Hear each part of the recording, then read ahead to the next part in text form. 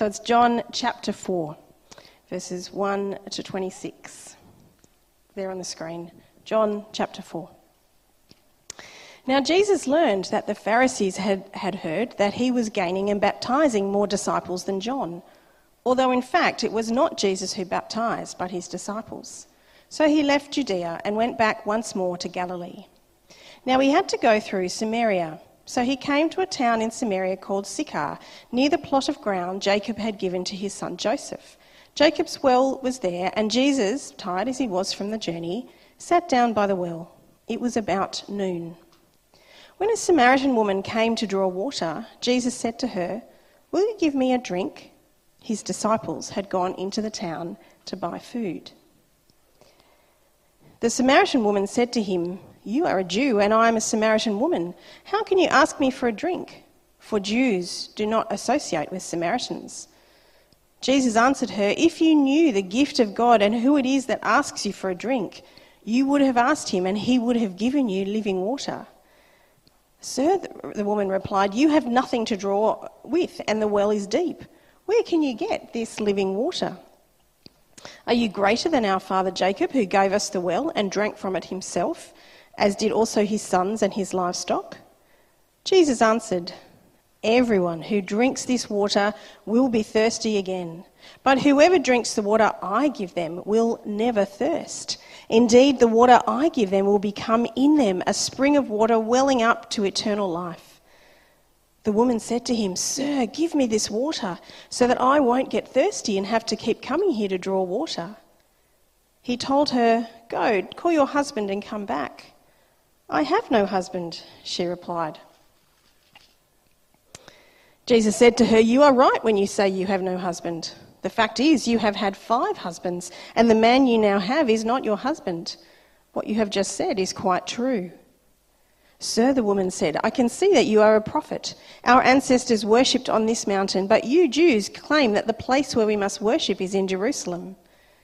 "Woman," Jesus replied, "believe me, a time is coming when you will worship the Father neither on this mountain nor in Jerusalem. You Samaritans worship what you do not know. We worship what we do know, for salvation is from the Jews. Yet a time is coming and has now come when the true worshippers will worship the Father in the Spirit and in truth, for they are the kind of worshippers the Father seeks. God is Spirit, and his worshippers must worship in the Spirit and in truth." The woman said, "I know that Messiah, called Christ, is coming. When he comes, he will explain everything to us." Then Jesus declared, "I, the one speaking to you, am he." Well, a number of years ago, I was at a men's breakfast and we heard a bishop from India speak about what it meant to follow Jesus in a country where Christians are maybe 1 to 2% of the population. He told of a time when he and his church went to an untouchables district. These are people who live way down the bottom of the scale, and began digging a series of wells. These people had no ready source of water. It was hard, it was sweaty work, finding the right place, clearing the topsoil, getting it ready, and then just digging shovelful by shovelful. It was hard work. It was made all the more awkward by regular interruptions from people, from others in the district who were from other classes or castes, asking them what on earth they were doing. For some, there was a deep religious offence. These people are untouchables. They're down the bottom for very good reason. Don't mess with that. They've got to get themselves out of that position. For some, it was a broader social offence. Look, this is just the way things are. This is how it works. Don't disrupt the order, the age-old order. For others, it was just a deep suspicion. These people are dirt poor. There is no way they can pay you back. They can't reimburse the work. So what are you doing? What are you hoping to get out of this? Again and again, this Christian leader had explained that as much as they sought to respect the traditions of the country, their country, as Christians, they simply were not bound by the caste system. They refused to read these people and villages through that lens. As far as the social order of things was concerned, they were not resigned to things being the way they were. And as far as a debt, as far as not being able to be paid back, yep, they knew that. But whatever debt was owed to them, it was nothing compared to the debt that they owed to their Lord Jesus Christ, and that enduring, costly work of mercy that he had done in their lives. The way he described it, it was as if, in spiritual terms, Jesus had dug wells of life and hope in their lives, where once it was just dry, barren land.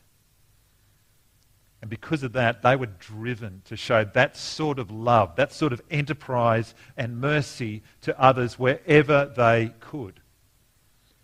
He said the interrogators were kind of mystified, intrigued, and some just remained deeply offended. But they just kept digging. Well, friends, today we head deeper into John and we encountered Jesus at a well. He's ostensibly there to gain refreshment, but as we'll see, he's really there to give refreshment. Not just to the Samaritan woman, but to each of us if we will allow him to cross religious boundaries, social boundaries, and perhaps most importantly, personal boundaries to get to us. If we allow that, he will satisfy our deepest thirst, and he will show us how to walk with the one who made us. Well, let's look at part one here, the gift. In the first 3 chapters of the Gospel of John, we've seen Jesus interact with a really rich field of Jewish people. John the Baptist, his own disciples starting to gather, his mum, the wedding at Cana, the wedding party, the sellers and the religious leaders at the temple, and Nicodemus, this really high-ranking Jewish teacher. And true to what we heard way back in the introduction in chapter 1, the truth that Jesus would arrive and he would not be universally received, true to that, we've seen immense tension building around him, great division starting to appear even here at the beginnings of his ministry, such that chapter 3 ends on this note. Whoever believes in the Son has eternal life, but whoever rejects the Son will not see life, for God's wrath remains on them. Well, who will be the next whoever that we encounter in John? Who's going to be the next person who will need to make a decision about how to respond to Jesus? Well, as it turns out, it's someone unlike anyone else we've encountered in the gospel so far. Because of the tension around him, chapter 4 opens with Jesus and his disciples heading back north to Galilee. And they go through Samaritan territory, non-Jewish territory. The Samaritans had sort of similar roots to the Jews. They held to the first 5 books of the Old Testament scriptures. But there were deep divisions of belief and behaviour. To the Jews, the Samaritans were deeply unclean, and more often than not treated as enemies and outcasts. We're told that Jesus was tired from the journey and stopped by Jacob's well at midday, the hottest part of the day. The disciples had headed into town for food. And a Samaritan woman comes to draw water. Religious rules dictate that he have nothing to do with this person, for she is unclean. Social rules in a patriarchal culture demand that he as a man have little to nothing to do with her as a woman. And any wise adult reading the situation would know that a woman coming to this well at midday, not in the morning with the other women, is trying to avoid other people and is most likely an outsider in her village of outcasts. There are 3 reasons for Jesus to sit still, stay silent, and maybe even withdraw. Jesus said to her, "Will you give me a drink?" You're a Jew. You are a Jew. I'm a Samaritan woman. How can you ask me for a drink? She's stunned. This does not happen. It's not how it works. She's stunned. So too will his disciples be when they arrive back, and so too would the early readers of John's Gospel. This woman could not be more different to Nicodemus back in chapter 3, that highly educated, politically powerful teacher of Israel. He is way up the top. This woman is way down the bottom. Yet Jesus, in full knowledge of those religious and social rules, oversteps them, and he deals with her in the same playful, incisive, and loving way that he dealt with Nicodemus. At first, he crosses that divide in order to get something. But we quickly find that he's done this in order to give something. Jesus answered her, if you knew the gift of God and who it is that asks you for a drink, you would have asked him, and he would have given you living water. Now, that offer of water is a potent thing in a very, very dry land. We've already seen, haven't we, in John, water is a powerful image of repentance, of transformation, of cleansing through baptism, the wedding, and new birth. And now Jesus is making this intriguing reference to his own character or his own identity, and he's offering living water. She, naturally, as any of us would, takes him literally. Observes, you've got nothing to draw with. This is a very deep well. And where's this running, living water to be found? These are people who knew the geography of their home intimately. They knew exactly where there was water, where there was not water. Where's this water, mate? And then she asked rhetorically, basically, are you greater than the patriarch Jacob, this great major figure from Genesis, the one who gave us this well? And the answer that Jesus gives is basically, yes, I am greater. Jesus answered there in verse 13, everyone who drinks this water will be thirsty again. But whoever drinks the water I give them will never thirst. Indeed, the water I give them will become in them a spring of water welling up to eternal life. Jesus has a gift that is more than H2O. It permanently satisfies the deepest thirst, and it's living, dynamic, eternal. Now, we're naturally suspicious, aren't we, when someone offers something everlasting or permanent, simply because we live in a world where change, decay, and death are ingrained to our experience. Diamonds might be forever, but the hands they grace grow old, don't they? Even the best, the most beautiful and satisfying things, the things that we rightly thirst for from our earliest days, last only for a season. Health, work, friendship, marriage, children, family, retirement, holidays, food, music. Some are short and some are lifelong, but none of these last forever. It's a truth recognised back in the Old Testament in the book of Ecclesiastes, chapter 3, verse 11. He has made everything beautiful in its time. He's also set eternity in the human heart. Yet no one can fathom what God has done from beginning to end. There are many things beautiful in their time, but we're not made for these things alone. Even the best things in time cannot satisfy the soul, the heart, in any permanent fashion. For the eternal God has planted eternity in your heart and mine. Because we are made by him for him. We are made to relate to walk with, and live alongside him forever. Isn't that just what we've heard in our Share Life series? When Jesus offers this woman and each of us that which once drunk means we never thirst again, he's striking deep at our most profound need. our greatest thirst. And that is intimacy with God, our Creator and loving Father. The very thing for which we were made. The thing most basic to our design. A right, living relationship with the one who knows us best, who's made us by hand. That image of a spring welling up speaks of a dynamic, growing relationship that begins here and it wells up to eternity. It's a living presence of God. That's God's Holy Spirit resident within, a God who lives inside us. So let me ask you this, have you drunk that water? Do you know that living relationship with God?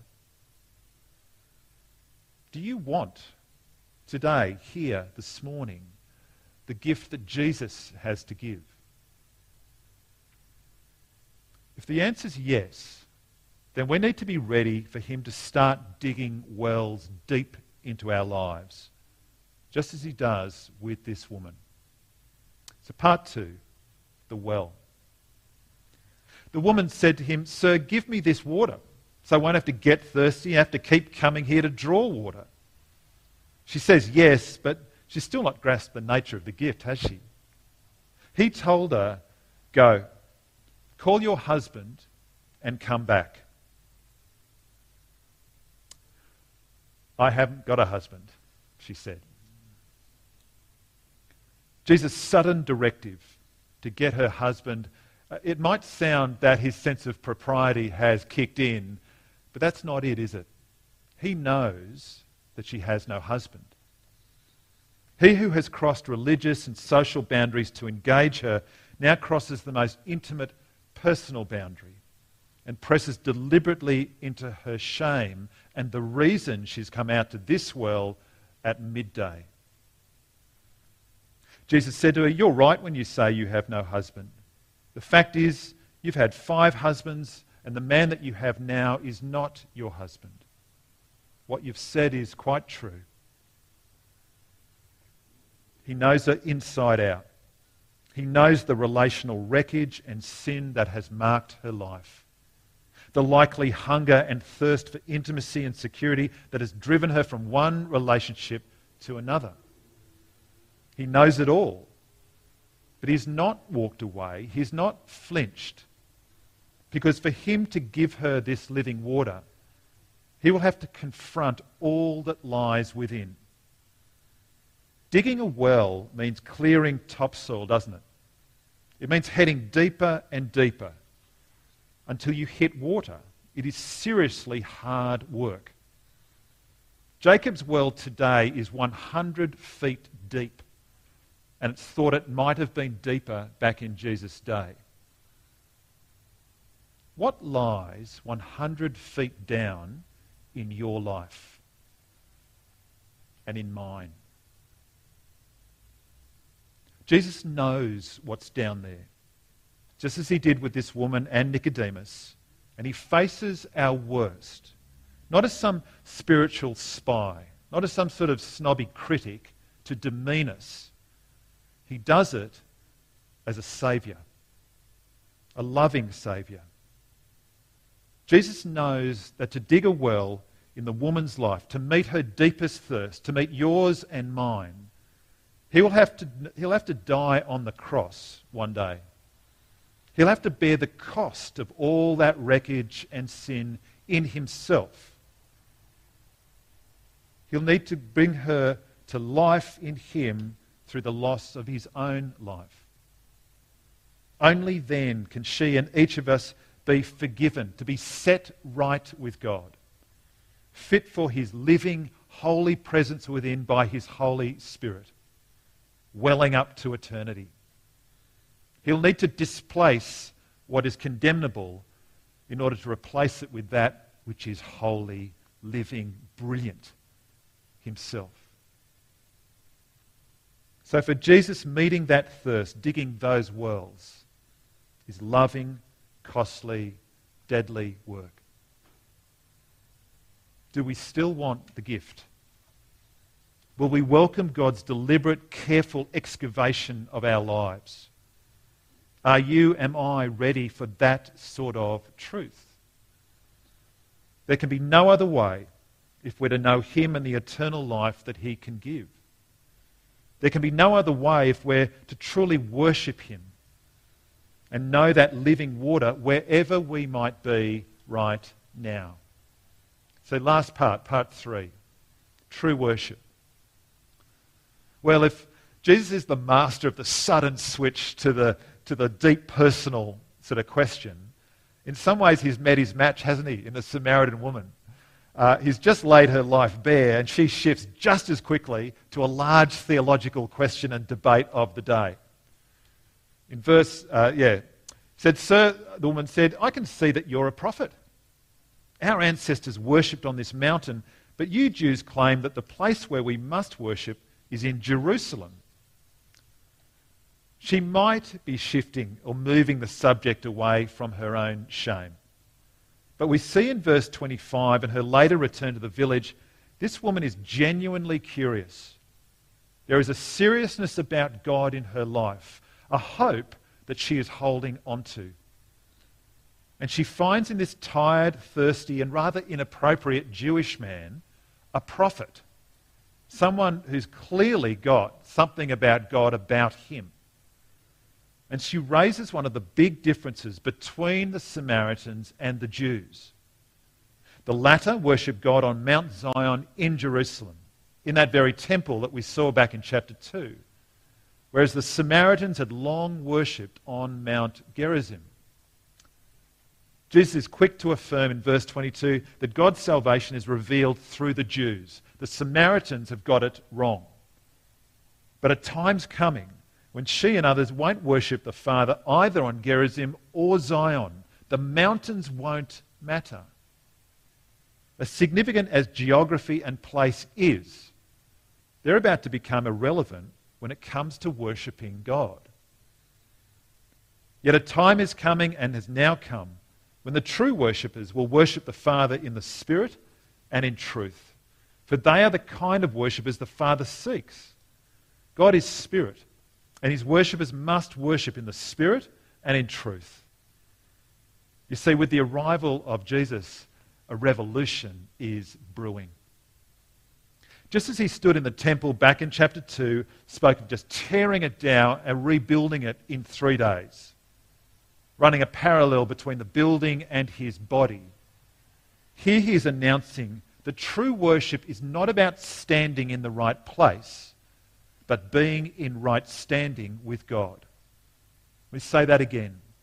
Here he's revealing that true worship of God is not about standing in the right place, but being in right standing with God. The salvation that is from the Jews is not just for the Jews, is it? It's for all nations, including these Samaritans. God is Spirit. He is present everywhere. He's not locked into a particular sacred spot. That means that he is right here now. Whether here is this building, or it's your lounge room, or wherever you are watching this, he is right here now. And as someone who is immediately present, it's simply no use, is it, pretending in front of him, putting on a show when he can see everything. He knows us inside out. Absolute naked truth, it's his only currency. Nothing's hidden from him. Our Heavenly Father wants worshippers who have said yes to that gift of eternal life through his Son, the life that wells up in his Holy Spirit. He wants worshippers to come to him humbly, honestly, wherever we are. Friend, is that you, as it must be me, meeting God in that way, who is right here now? The Samaritan woman is expectant and humble. She's not pretending that she understands all this, but she's certain that one is coming who will explain it all, Here is a woman with all her brokenness who is holding to the promise of God by faith. The woman said, I know that Messiah called Christ is coming. When he comes, he will explain everything to us. Then Jesus declared, I, the one speaking to you, I am he. It's an amazing moment, isn't it? She who came out on her own in the hottest part of the day, an outsider among outcasts, expecting, probably hoping no one is here, encountered a tired, thirsty Jewish man with an extraordinary gift. And it was to her, not to any Jewish man or woman, that he first declared that he, the one speaking to her, is the Messiah, God's chosen one. That one long promised, a promise fulfilled. God in the flesh was right there now. Well, friends, Jesus knows our deepest thirst, our greatest need is for right living relationship with God. And he's willing to cross all religious, social and personal boundaries to offer us this gift, to dig that well deep in you and me. He knows what lies deep down and on the surface, and he doesn't flinch, he doesn't walk away. In fact, he steps in. He is willing to bear the cost of that in his own life on the cross in order to make us his own. Digging wells of living water, it's a serious sacrificial business. Will you accept that gift?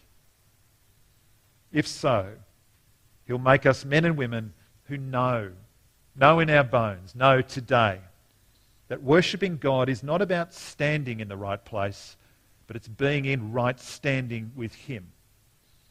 Worshipping in the spirit and truth wherever we are, today and into eternity. Amen.